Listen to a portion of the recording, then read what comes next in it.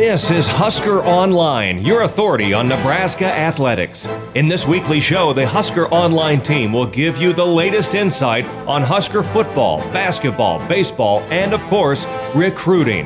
Now, here's your host, Husker Online publisher Sean Callahan. Hello here and welcome again to another edition of the Husker Online Show. Sean Callahan, Robin Washett, Nate Klaus, as we are talking Big Ten money. And, you know, guys, you hear everyone say, oh, it's the Power Five, it's the Power Five. But I think when you look at the landscape of college football, college athletics right now, to me, it's becoming even more clear. It's the Power Two. There's the upper class, there's kind of the upper middle class, and then there's the rest. And the Big Ten and the SEC right now are in that upper class of college football. With the additional monies they get, not only from the TV side, but obviously the great fan bases and supporting supporters they have. And this week, to me, it was never more evident when you saw what Michigan State was able to do. Michigan State got turned down by Luke Fickell, which, by the way, I still am surprised he turned that job down. I figured over $5 million would get him to take the Michigan State job, because it's hard to say what other $5 million jobs are going to come open. But they had to circle back around and hire Mel Tucker from Colorado, who initially they had spoken with earlier in the week, who initially comes out and says, I'm staying put, I'm happy to be at Colorado. All of a sudden, on midnight Wednesday, he's now Michigan State's head coach, and they're going to pay him over $5 million a year for a guy that was 5-7, has only been a head coach for 1 year in college football. And to me, that tells you just the power of the Big Ten right now, the amount of money they have, that they can just write a check like that without even thinking twice, because they have the money and they're able to use it. And I just think, Rob and Nate, you're going to see this gap continue to widen when it comes to not only assistant coaches, coordinators, the support staff, whether it's recruiting bodies and analysts and graphics people and people that are holding the cell phones up and doing, multimedia digital work for different schools. This is where the SEC and the Big Ten are lapping the field right now. And the Mel Tucker move, to me, was another indication. Yeah, and I think it's only going to continue. Right now, it's essentially the new, remember the facilities arms race? Now it's the coaching salary arms race, where the money being thrown around right now is the greatest across the board as we've ever seen it. So where teams that wouldn't necessarily throw out that kind of money aren't blinking at not only paying top dollar for head coaches, but giving million-plus salary pools for assistant coaches, getting analysts on big contracts, and all sorts of different support staff, to where the just all-encompassing financial commitment to just housing a football staff is in uncharted territories right now. And it's only going to continue. The fact that Michigan State is willing to throw around that kind of money, that sets the bar for the entire conference. Well, Nebraska basketball, Fred Hoiberg. Exactly. There 5, 6, 7 years ago, that hire doesn't happen at Nebraska. Never. And so, I think athletic directors and universities are realizing that to compete at a championship level, you got to pay at a championship level. And if you think that you have your guy, a few $1 million isn't going to stop you from getting him. Well, and if you're the Pac-12, it's kind of a double whammy, because not only do you not have the money to pay those same type of salaries, but the cost of living, that money does not go nearly as far, across the board in the Pac-12 as it may in the Big Ten or SEC or even the ACC. So, it's kind of, it's kind of a gut punch if you're the Pac-12, just to be able to see, what could happen overnight, and the type of money that's being thrown around. Well, here's a stat backing that up that I saw from Dennis Dodd on Twitter, where Alabama spent more money on recruiting last year, $2.6 million, than Mel Tucker made as head coach of Colorado at $2.4. That's just nuts. Think about that. Their recruiting budget was bigger than the head coach's salary at another Power 5 institution. And, it's the Big Ten, it's the SEC, and I saw Bruce Feldman and Andy Staples say you have to also include Clemson, Oklahoma, and Texas. It's those two leagues and those three schools, and Notre Dame to an extent. And then the rest of the leagues are just in a different level of status right now as far as what they have to offer. And, this goes back. I know there was a lot of criticism of Nebraska or debate about going to the Big Ten and losing some of the rivalries. But if Nebraska was not in the Big Ten right now, it's hard to imagine where they would be because that additional, $15-20 million a year that they're getting because of the Big Ten is allowing all the other things that are happening here, whether it's the new facilities for all the sports, the new football facility, the coaching hires and the resources that they have. None of that's happening right now without being in the Big Ten. Yeah, and it's the reason why that move was made. And you could say all you want about the competitive disadvantage of, the Texas influence of the Big 12, but what it came down to was Nebraska was set to see a huge chunk of money by moving to the Big Ten Conference, and especially with that TV contract and basically the league-wide income that goes on in the Big Ten. It was a no-brainer from that sense. And, yeah, Nebraska doesn't take all these steps towards building for the future if they didn't have that extra Big Ten income that they're getting. Yeah, that move was definitely made with the long-term in mind, with the type of money that's out there and everything. And I know people, some people still aren't completely on board with it, but it's becoming more and more clear that was by far and away the best decision that could have been made. And had it not, who knows where things would be at. I know people are unhappy right now. People are frustrated with where the program's at, but if you're still stuck in the Big 12 or maybe you're winning more because of the conference you're in, maybe, but on a national scale, you're going into a gunfight with a knife. Yep. Yeah, you'd be winning maybe slightly more with a lot less money. And then, when it comes time to winning and playing for bigger things, which Nebraska still is a long ways from that, if that's where you strive to get to, you want to give yourself the best chance. And, I had a good debate on Sunday. Steve Rosen wrote a story just with the coaching salaries and whatnot and where Frost is at and where his salary pool is at. And a poster by the name of Dio Inu really was going at it that Frost is highly overpaid and the staff's overpaid. And I'm like, look at the numbers. And now you add Mel Tucker. Frost is the 6th highest paid coach in the Big Ten. That's crazy. There are, upwards of, I think there's close to 10 coaches now in the conference that are in that 3.9 to 5 range.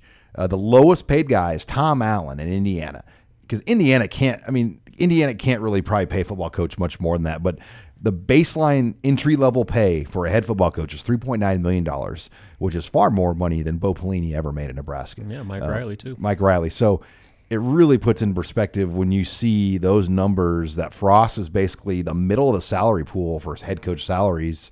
And it's right. I mean, I'm not saying he deserves more, but that is the rate. And I know when that contract was given to Frost, it opened up a lot of eyes because we're like, whoa, I think we're used to Nebraska being on the cheap or trying to get the bargain coach and the Osborne way of kind of running it, like you're trying to be thrifty with the budget, but it's different. You can't get away with it anymore in this league. Well, and Frost's salary too opened the door for basketball to get Fred Hoiberg, because you can't pay a basketball coach more than your football coach. Not here. It's just not going to work. And so when Frost, got that type of salary, suddenly Nebraska basketball had a lot more that they could, theoretically work with. And so there's the ripple effect of kind of opening up the checkbook and being willing to spend that kind of money to get the top coach that you want goes beyond football. It's carried on over to basketball and I'm sure other sports as well. And as long, Nate, as Nebraska keeps giving that money back to the school too, because they have about $10 million a year they give back, I think they'll be able to continue to get away with doing a lot of these things, because the university side, I think, has to be kind of, for whatever reason, they still, even though Nebraska is self-sufficient, there's still a political university side that they have to appease to as well. Yeah, I mean, there's the optics of the academic side versus the athletics and everything, even though the university gives $0 to the athletic department. I think you still have to, those optics are still important, and especially when the statewide university budget is kind of in a mess. But I'm curious to see what kind of ripple effect this has with the coaches too. I mean, Tucker has been a head coach for 1 year, and he was able to double down, and double his salary by kind of putting his name in the coaches transfer portal a little bit. Yeah, those Big Ten SEC jobs, there are not very many of them. And that's where the money's at. And that, once again, I'll go back to Luke Fickell. He might be regretting this a year from now because he may not get it. I mean, he may or may not get a type of contract that Tucker just got next year. Who knows? But I'm telling you, he ain't coming in the Pac-12. And if USC opens, I just don't know if USC may have to pay that kind of money to get a guy next year if they do make a move on Clay Helton. But it doesn't seem like the Pac-12 has that kind of money what SEC job, what Big Ten job are going to open next year or down the road that Luke Fickell is going to be able to get that kind of money. Yeah, and just think about, too, the commitment. It went beyond just paying Mel Tucker. They gave him an assistant contract pool of $6.4 million. That is just below Ohio State at 7.2 and ahead of Michigan at 6 flat. So, I mean, they're all in on this hire, and they're giving Mel Tucker every single financial resource possible. I got one for Luke Fickell. Maybe Texas. Yeah. I guarantee you, like, he probably thinks Cincinnati's going to be really good this year, and they're going to continue to raise his stock as a coach, and he's going to go into it. He's probably negotiating with schools right now with his agent, and they're going to find a much better situation than a school facing the type of maybe off-the-field Brian stuff. Kelly leaves Notre Dame. Yeah. I mean, I think he could have way better options. Maybe than Michigan Texas State. opens if Herman kind of has another bad year. I mean, there's only so many jobs. There's only maybe three or four different. Michigan if Harbaugh left. Yeah, maybe. But is Michigan going to hire an Ohio State guy? Is he? Yeah, I mean that's a great. I mean, who knows? I mean, I doubt that. I mean, even though, I highly doubt that Michigan would go after somebody with so many Ohio State ties. Yeah, But, Could be a you good got burn, USC, though. Yeah. Texas, maybe Notre Dame, and then like I don't see Fickell as an SEC guy. Like I don't see him going to Auburn. That wouldn't end well. Yeah, I wouldn't want any part of the SEC West. no. I mean, That's what makes the Mike Leach thing so weird. Like, I mean, I get the money, but that's a terrible situation to be in with that wild of a division. because recruiting rules are optional, and it's cutthroat down there with the fan bases. And a guy like Ed Orgeron won a national title, he could be fired within 2 years. Yeah. We saw it already. We saw With Malzahn, not like, Malzahn. He was under a bunch of heat though. Well, he's been, Yeah. It's like every year. Well, Gene Chizik got fired. Yeah, there he you won go. a national title and got fired. And Malzahn got processed off of his staff for whatever odd reason, went to Arkansas State, then came back to Auburn as head coach. Yeah. So that's why I think that there's a handful of jobs, like Nate said, that I'm sure he's waiting on that, again, are more appealing than what Michigan State has to offer. Michigan State's spending a lot, but there's a lot of baggage that goes with that job. I mean, there's some issues up in East Lansing right now. And they don't have really that guy's not really the long-term AD. He's kind of the temporary AD. So Even worse.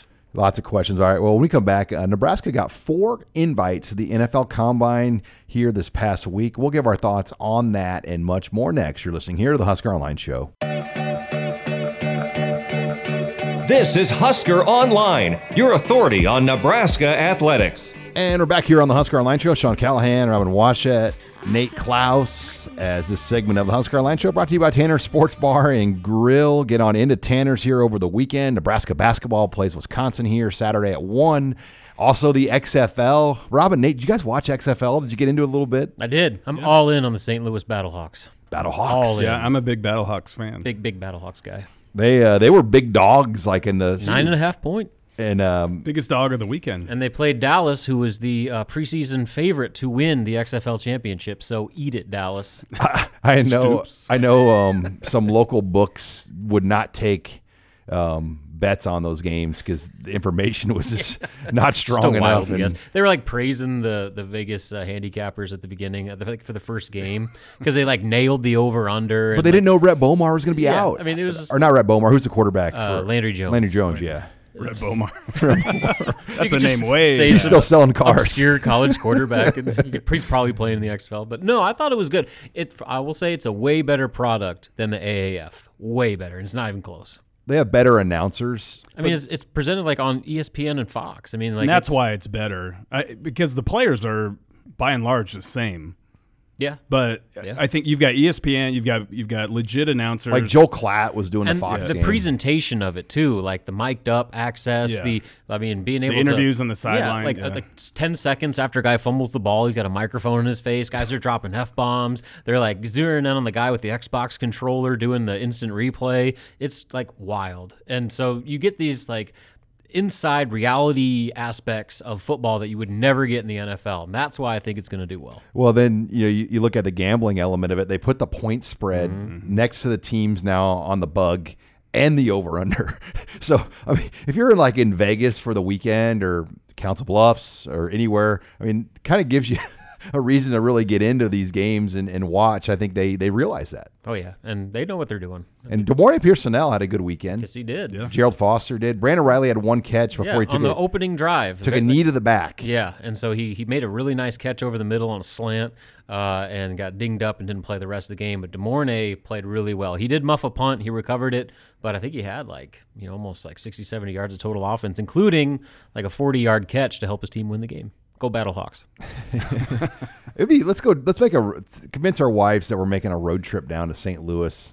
I think the championship is in Houston this year.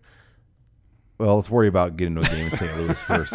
Nate, we're going down. We're driving down the slough and watching Brandon and DeMornay. But let's talk NFL Combine, guys. Nebraska gets 4 invites. Darian Daniels, Khalil Davis, Carlos Davis, Lamar Jackson. I think not a shocker with Darian Daniels, not a shocker with Lamar. Both of them were Senior Bowl invites, and really not a shocker about Khalil because he had a really strong showing in the East-West Shrine game. Carlos, had a little bit quieter draft prep month, but I think it tells you guys how strong that D-line was last year at times. They had 3 guys make the combine. They held their own when they played Iowa late in the year. Obviously, the Wisconsin game, 2 of those 3 guys were out for Nebraska, but we thought all along last year the D-line was the strength for Nebraska, and it once again was the strength when it came to the NFL guys. Well, and to have all 4 guys be on the defensive side of the ball, including Lamar Jackson, who's probably the team's top overall NFL prospect. I think that shows that they had some talent to work with, and it kind of indicates that by nature of the offense, the defense is going to look worse than maybe it is. I mean, I don't know if the numbers they allow are going to be perfectly indicative of how good the players are and how good the scheme is on that side. And you mentioned it. I mean, the way that they have performed in these these postseason games or these all-star games, I think kind of validates that they were pretty good, and that maybe the overall numbers. I think you have to dig a little deeper to find out just how good some of these guys were, and and they're all going to be guys that Nebraska is going to miss sorely next year. But to go from to have 4 guys invited after only having, only Stanley was the only guy last year, right? I don't think Devine got invited last year. No, Devine did not. No. Yeah, Stanley was the only guy. Yeah, so, that's progress, at least. Well, and look, Luke Gifford, Stanley Morgan, and Devine, all of those guys should have been invited. Yeah, they should have been, yeah. I really still don't understand how they didn't get 1 draft pick with that trio. I know. It was like... I thought Stanley was a no-brainer, and I thought Devine had a chance to sneak in at the end, but... It was like Billy Devaney and Mike Riley said, let's stick it to Nebraska and tell all of our guys not to invite these guys to the combine so we can end their draft streak. And let's end the last streak they got besides the sellout streak. It's quite the conspiracy. Because it doesn't add up. You have 3 guys make active rosters that put up numbers. Yeah. The fact that Stanley get drafted is a travesty. I don't care. He made an active roster. He was good enough to be drafted. The fact that he didn't was I have no explanation for it. Yeah, it just tells you how hard it is. Now, the SEC had 94 combine invites. The Big Ten with 57, 47 in the Pac-12, 37 in the ACC, 29 in the Big 12. Now, they only have 10 teams, so they're averaging 2.9 per team. But, how of those 29, a good chunk are Oklahoma, Texas type guys.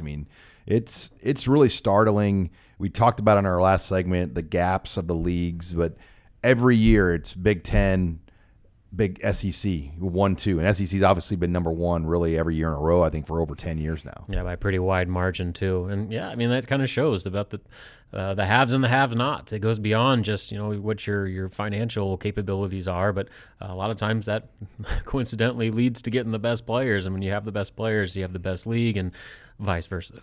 Well, and there's a little bit of a gap in the Big Ten, too. When you look at Ohio State and Michigan being tied at the top with 11 players. Yeah, Ohio State's been carrying the conference's water for a while. Yeah, so... Thank you, Urban. Yeah, exactly.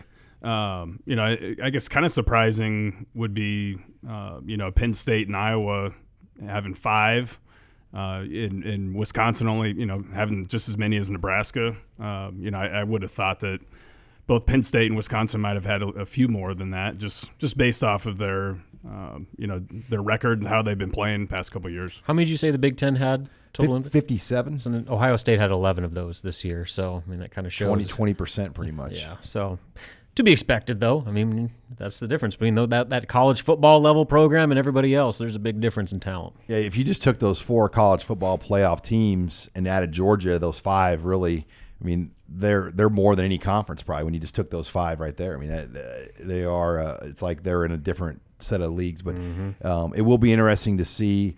I think Nebraska will get at least 2 draft picks this year. I mean, we know Lamar's going to get drafted. I think we know Darian Daniels will get picked. It's a matter of how the Davis twins will end up going. Yeah, right now, if you look at the NFL.com prospect grades, Lamar Jackson is the highest graded Husker with a 5.69. And what that means, according to the grade rankings, would put him right in the realm of a developmental traits-based prospect or a chance to make end of roster or practice squad. So that's your best overall player right there. Well, and Darian Daniels is next at a 5.58, so that puts him, right around the practice squad level. And then neither of the Davis twins received a grade, so that's kind of where things stand right now. Initially, before the combine. That's why you got to get your degree, kids. Yeah, no doubt. It's pretty tough to make that next level. But when we come back, we're going to talk Nebraska basketball. The Huskers almost pulled off a shocker in College Park. Now they're back home against Wisconsin. Can they snap this long losing streak? We'll get Robin Washut's thoughts next. You're listening here to the Husker Online Show. This is Husker Online, your authority on Nebraska athletics. But we also missed some really good shots in the first half. I thought we had some open ones. I thought we lost our mind for about a 3-minute stretch where we came down and took, an off the dribble 3 without moving the defense. We drove into a pile a couple times. We talked about how selective we needed to be at the rim because of Jalen Smith's ability to protect the rim, and that really fuels their break. But other than that, I thought we had some good looks. I thought Thor had some good ones. I thought Kevin had some really good ones, and Kevin's been shooting the ball very well lately. Cam had some good looks today. The second half, a few of those went in. And the other thing, I thought we rebounded the heck out of the ball in the second half. That's been an issue for us all year with the size that we're giving up to our opponent pretty much every night. But I thought we battled the heck out of it. And we're back here on the Husker Online Show. Sean Callahan, Robin Washut here as we talk Nebraska basketball. The Huskers fall 72-70 at Maryland. They were really a play away from pulling off maybe the biggest upset in college basketball this season, one of the biggest ones for sure in the Big Ten, to go on the road against red-hot Maryland and steal a win. You have your best player go to the rim with a chance at a layup. He gets blocked on the shot. But still, Robin, a lot you can take away, and I feel like we say that a lot every week. But there was a lot you could take away from that game on Tuesday night. Excuse me. It goes back to the whole conversation of there's a difference in losing. I mean, you can lose the way you did against Penn State and against Iowa, and it's a completely different conversation. But then the way, it's still a 9th straight loss, a still 17th loss on the season when they went out to Maryland, but the way that they played was as good as far as a complete 40-minute stretch as we've seen from them all season long. And that's with missing a bunch of shots in the first half because the effort was there and the want to was there, and guys played like they cared. That wasn't the case against Iowa, particularly in the second half. That wasn't the case in the second half against Penn State. And so for where this season looked like it was headed just a few days ago, coming off that Iowa game, there was a real concern that, Fred lost the team and this thing was going to spiral into a total disaster. But then they go out there with their undermanned with Deshaun Burke staying at home with the flu. Hanif Cheatham wasn't even cleared to play until just before the shoot-around with a calf injury he suffered against Iowa. They shook up their starting lineup. Jervay Green started for the first time since Creighton. Kevin Cross made his first career start. And so they kind of pulled out all the stops, and it worked. Whatever buttons were pushed, Nebraska looked like a completely different team than they had the past 2 times out. And, they caught Maryland not respecting their opponent, and they had a chance to win that game in the final seconds. And like you said, that would have been by far their best win of the year and by far one of the best wins in Big Ten this season. But now the issue is, can you carry it over to a second straight game? Nebraska has not been able to sustain momentum at all season long.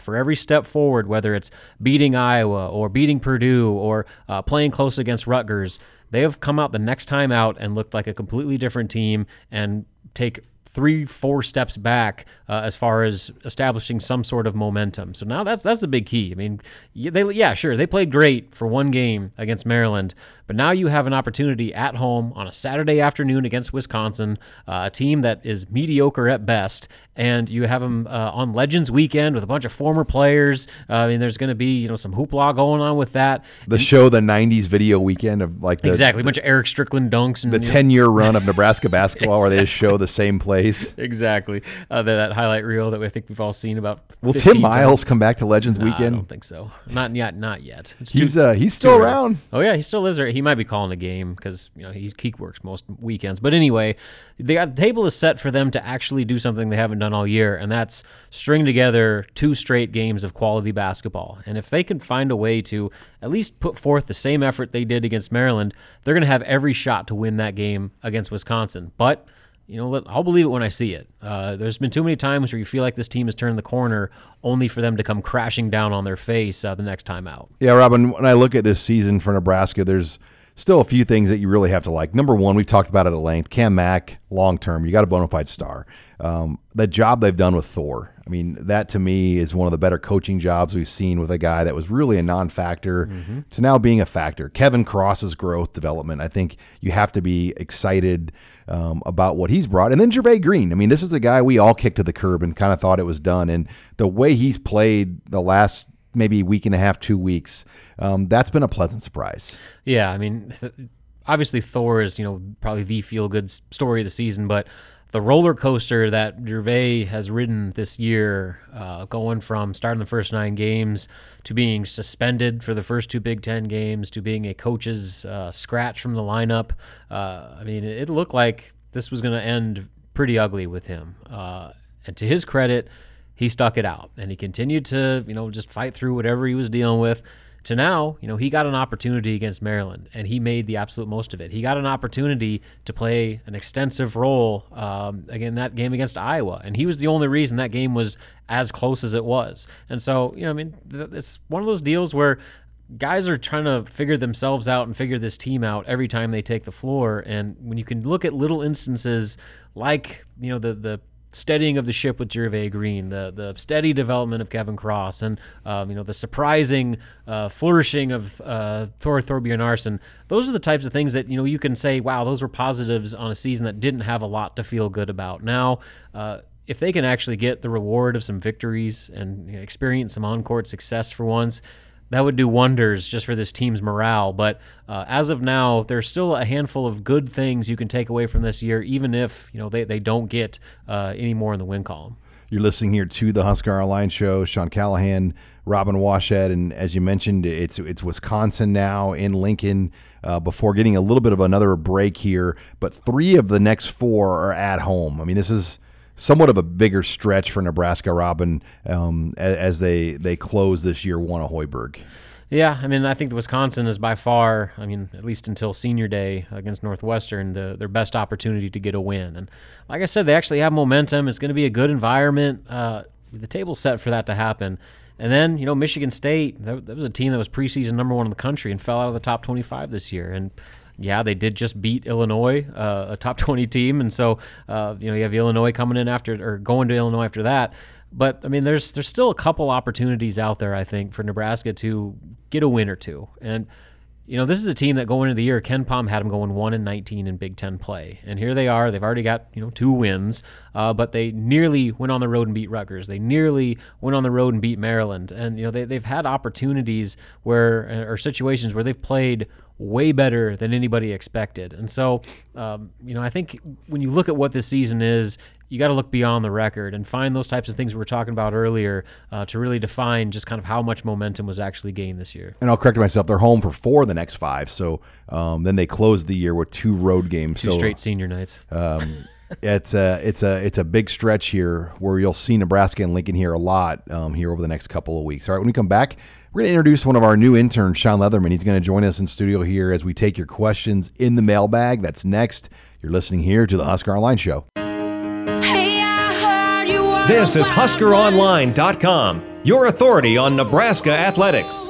And we're back here on the Husker Online Show. Sean Callahan, Robin Washett, Nate Klaus. It's time for the weekly mailbag segment, and our interns grow up and they graduate and they move on. We bring in some new interns, and today we're going to bring in one of our newer interns who had kind of been shadowing us here through the football season, but welcome here to the Husker Online family. I'll call it a family because we are a family. Sean Leatherman, a sophomore UNL student, Omaha native, Creighton Prep graduate. Sean, glad to have you on board, buddy. Yeah, thanks so much for having me. All right, well, you got your first installment of the mailbag, and I'm going to tell you again, get an avatar.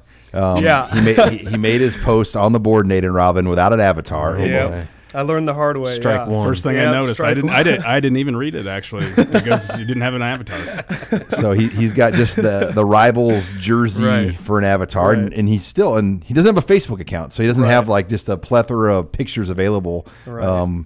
So you got to get an avatar. But what do you got to start us out with, Sean? All right. So the first question today is: which early enrollee will have the biggest impact this season? Well, there's 10 of them if you count Isaac Gifford. And I think that Edeval Magwa, I think is Malga. one. Malga is where I go right now. Malga. I just think at inside linebacker, the road is open for him to get on the field, but Alante Brown is right there with me as well. Yeah, that's pretty much the two guys I would probably go with as well. I mean, I think you always have to look at JUCO guys first, and I think Malga Clements is the guy on defense that you have to look at, especially given how thin they are at the inside linebacker position. And then Alante Brown on the offensive side, I know it sounds like he's been doing great, and he's not your typical incoming freshman. He's a prep school guy, so he's a little bit more developed, a little bit more seasoned. So, those are the two that I think probably stand the best chance. Jordan Riley. Yeah, and he could be another one too. They're going to need him. They're going to need him up front to go ahead and make an impact. But I think Malga Clements is the guy who's probably going to make a greater impact. Yeah, I think just because it's the nature of his position, ample opportunity. All right, guys. Do you think Avante Dickerson will go to Ohio State?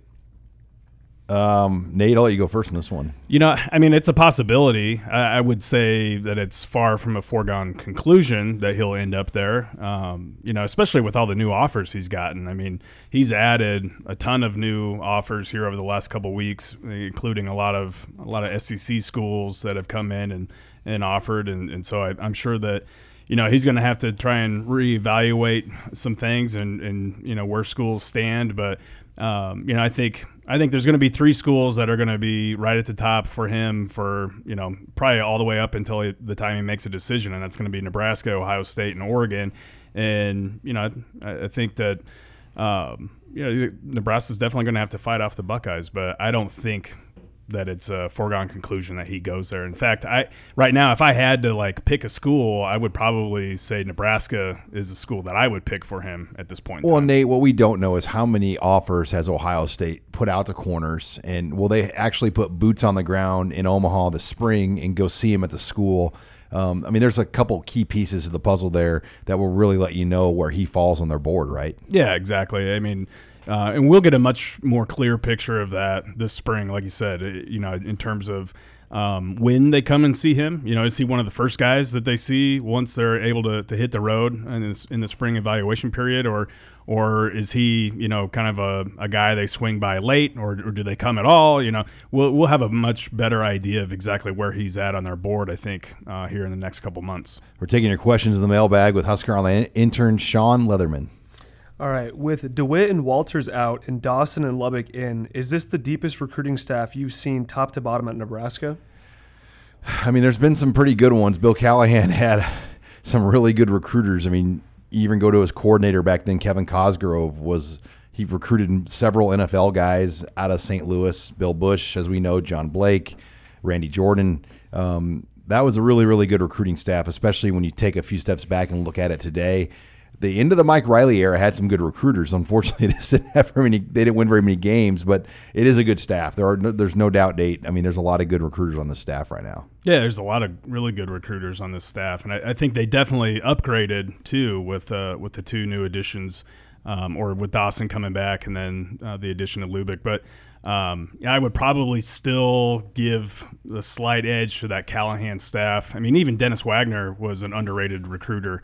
All the way back on that Bill Callahan staff. But if you're going to pick a couple of the stars, I mean, I think John Blake and Bill Bush could go toe to toe with Ryan Held and Travis Fisher. I mean, I think those two could more than hold their own. Well, and as a recruiting head coach, Callahan was as hands-on as we've seen at Nebraska.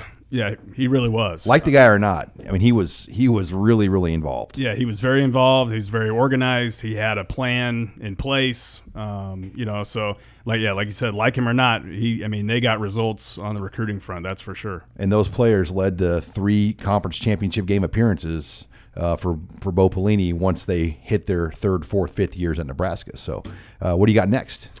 Who do you think will be the next in-state Nebraska athlete to get offered by the coaching staff? Phew, man.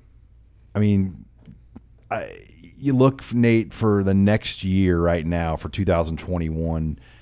James Carney at Norris is somebody at tight end that I think you can keep an eye on. I just don't know if he falls in the offer conversation right now. I mean, I think they've got their 4 offers out for 21.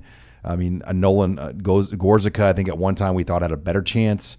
It feels like he's a little bit further down as far as getting an offer goes now. Yeah, I mean, with Nebraska in on Thomas Fedoni and then A.J. Rollins, who they've already offered at the tight end spot, I don't know. Unfortunately for James Carney, I'm not sure exactly how that kind of shakes out. I would probably say the next best player, or maybe the next, the player that's closest to getting an offer, maybe Isaac Zadiska at Heinrich Harburg at Kearney Catholic. I mean, those two are probably next in line, I would say, right now. And that's later down the road, probably. Yeah, I mean, probably camp evaluations. I think both those guys, I know as far as Heinrich Harburg is concerned, he's going to have to come and throw for Mario Verduzco and Scott Frost for them to kind of see if they're going to offer. And then I'm sure with Zadiska, I mean, he's a guy that every time we see him, he's getting bigger and bigger. And so I think that his camp performance, this early June or whenever it's going to be is going to be pretty big for him. All right, Sean, we have time for one more question. What do you have to close out with? All right, we'll finish off with use one word to describe your expectation of Husker football in the spring. One word. I feel like it's going to be quiet. I just don't think there's going to be a lot of effort to push hype, to push stories. And that's how they want it, I think. I don't think they really want this to be a big wine and roses rainbow spring. I mean, it's get to work, get things done, and not mess around. I mean, I believe that's where it's at right now. Yeah. Prove would be mine. I'd go with prove it, but I can only choose one. So they need to actually show that there's some tangible evidence that this program's getting better. They've been talking about it for a long time, since day one, with zero to show for it. This is the off season where you need to go make it happen. So I agree, Sean's going to be locked down. They're probably not going to be saying a whole lot, and they shouldn't be saying a whole lot. They need to focus on themselves and getting this thing ready to go to make the most of a very difficult schedule coming up this fall. I'll go with competition. I think there's going to be pretty good competition across the board, virtually every single spot, every position. So, I think that's probably the one. Unfortunately, I don't think we'll probably won't hear or see a whole lot of how those competitions are going. But I think that this is going to be one of the more competitive springs that Nebraska's had in a long time. Well, Sean, you survived your first mailbag, man. I did, yeah. It was awesome. Thank you. Now get an avatar and get it figured out for next time. Otherwise, you will not hear the end of it. But, all right, that wraps it up for Mailbag. When we come back, we'll close it out with some recruiting with Nate Klaus. You're listening here to the Husker Online Show. You're listening to HuskerOnline.com, your authority on Nebraska athletics. Final segment here of the Husker Online Show. Sean Callahan, Nate Klaus, as this segment of the Husker Online Show brought to you by our friends Nate at Kugler Vision. Nate, tell them about your experience at Kugler Vision. Well, yeah, by now you know that I got my laser vision correction at Kugler Vision, and I'm absolutely loving it. But did you know their surgeons are local? They're from the area. They love Omaha. They love Lincoln. And they want you to fall in love with Omaha in the area, too. This month, anyone who comes in for a LASIK consult is automatically entered to win an epic Omaha night out. Dinner for two at 801 Chop House and tickets to see the Lumineers March 14th at CHI Health Center. Get the details at KuglerVision.com. 2020, baby. 2020, right, Nate? That's right, the year of clear vision. All right, well, let's talk some 2021 recruiting, Nate. Kind of a quiet week. I mean, I think if you're Scott Frost, this is kind of a week where you're like, all right, everybody take a week, go get a haircut, get your house in order, get your taxes done, catch your breath. And then obviously, getting ready for spring practice is the next priority for Nebraska. But they are as far ahead right now as we've seen, and really it takes almost this amount of time to get yourself caught up in recruiting. Yeah, it really does. I mean, they've constantly been playing catch up ever since they got hired. And, they had to piece together that 2018 class, and, they really were not able to recruit and evaluate ahead in the month of January. And they were behind the eight ball then that spring, and it's just been constant catching up. And now you're finally seeing them kind of being ahead of the curve. They've done a ton of evaluations. They've got a lot of offers out there, and you can tell on the recruiting trail that's it's gonna pay off. I think that they're way ahead of the game. They're in a much better spot right now at this point in time as far as the whole recruiting cycle goes than what they've been in many years. And so and it doesn't hurt that there's a lot of talent in the area. So but I think that is gonna pay off, pay huge dividends actually. As we kind of see these next 2, 3, 4, 5 months unfold, because you're going to see a lot more, I think, official visits in the spring. You're going to see a lot more unofficial visits, and I think that will kind of result in some more commits. You're listening here to the Husker Online Show. Did you see any new offers, Nate? I mean, was it kind of a quiet week on that front? It looked like a couple went out, but not a ton of action. Yeah, not a ton of action. There were a couple new offers. There was a running back, David Holloman, out of Michigan. There's a wide receiver DB type out of Ohio that picked up offers, but pretty quiet. I would say maybe the biggest news was Thomas Fidone in the updated rankings, making a huge jump from being, I think, in the low, he was in the Rivals 250, but I think he was in the, in the 120s or 160s or something like that. He jumped all the way up to number 60 in the country. And for a tight end to jump all the way to number 60 in the nation it's pretty much unheard of. I think it's been a long time since there's been a tight end rated that high. And, he's just a few spots below Teddy Prohaska there in that top 100, and I think I've got reason to believe that he's going to continue to climb the ranks. I mean, he's continuing to get more and more offers, more interest, and I think the more that people get to see him and just how talented he really is, I think that he could be one of those rare tight ends that flirts with 5-star status. Well, Nate, there's currently 2 tight ends still ahead of him in the 100, so it tells you it's a deeper year in the tight end position rankings. At number 38 is Hudson Wolf. He's out of Tennessee, 6'6", 235-pound tight end. And then Clemson's got a commit, Jake Bringstool, out of Brentwood, Ravenwood, another Tennessee product. So there's 2 tight ends in Tennessee. He's 6'6", 215. So it is a very good tight end year, but there's no doubt as far as this footprint of the Big Ten, the Big 12, Fidone is far and away the top guy. Yeah, and obviously I'm more familiar with Fidone, but and I know Bringstool, I'm familiar with him, and he's really good too. But I'd put Fidone right up against either one of those 2 guys right now. So it is a deep year for tight ends, and I think that especially when you've got a guy like that in your own footprint and virtually in your own backyard, I think that's a good problem to have. Now, just like a bunch of these highly ranked guys in the area or even in-state guys, I mean, it's far from a foregone conclusion that he's going to end up a Husker, but I think you have to like where Nebraska's sitting with a number of these guys, including Thomas Fidone right now. Yeah, and you look at just say 500-mile radius, Nate.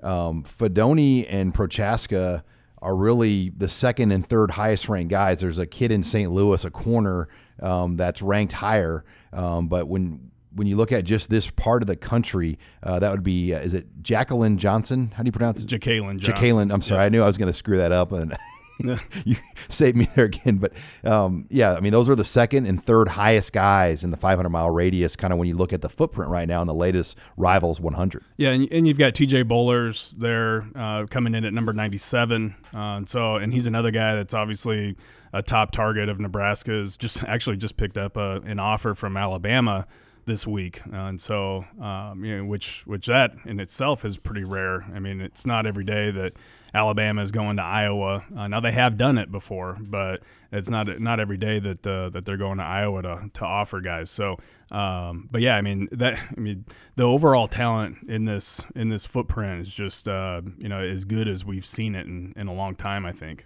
You're listening here to the Husker Online Show. As we kind of give some final thoughts on recruiting, we were on the in-state tour as well. Nate last week hit 4 different schools. Let's go to Omaha Central, as they've got a 22 there.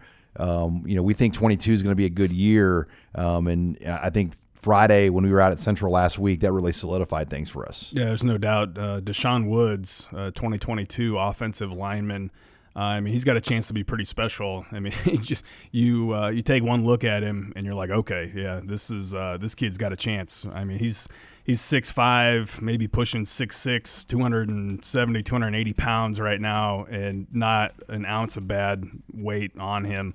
And he's a great kid too. I mean, he's got a great personality. He's a bright, intelligent young man that loves football and loves the weight room, and that's why he's gotten a lot of the offers that he already has. And he's got Nebraska, he's got Iowa State, and maybe another one or two that I'm forgetting. But he's going to end up being a national type of recruit for sure, a regional. I mean, I think he'll pick up a ton of Big 10, Big 12 type of offers. But I think he's got a chance to be more of kind of fall in line with a Teddy Prohaska or Avante Dickerson and some of those guys that have reeled in offers from the SEC and several Power 5 conferences. Well, lots going on this weekend. Obviously, Husker basketball Saturday versus Wisconsin, but Nebraska baseball will kick things off. 3-game series in Waco at Baylor. Allie Snow, Sean Leatherman, Blake Arney, our intern team will have you covered with live threads and coverage throughout the weekend of Nebraska baseball. The Huskers officially picked 4th right now in the Big 10 poll that was released on Wednesday by the league and the league coaches. Michigan, no shocker, the favorites, then Ohio State, then Minnesota, then Nebraska, Indiana, and Illinois. So a lot of excitement for Coach Bolt as he kicks things off this weekend in Waco. Thanks again for joining us this week on Husker Online, your authority on Nebraska athletics.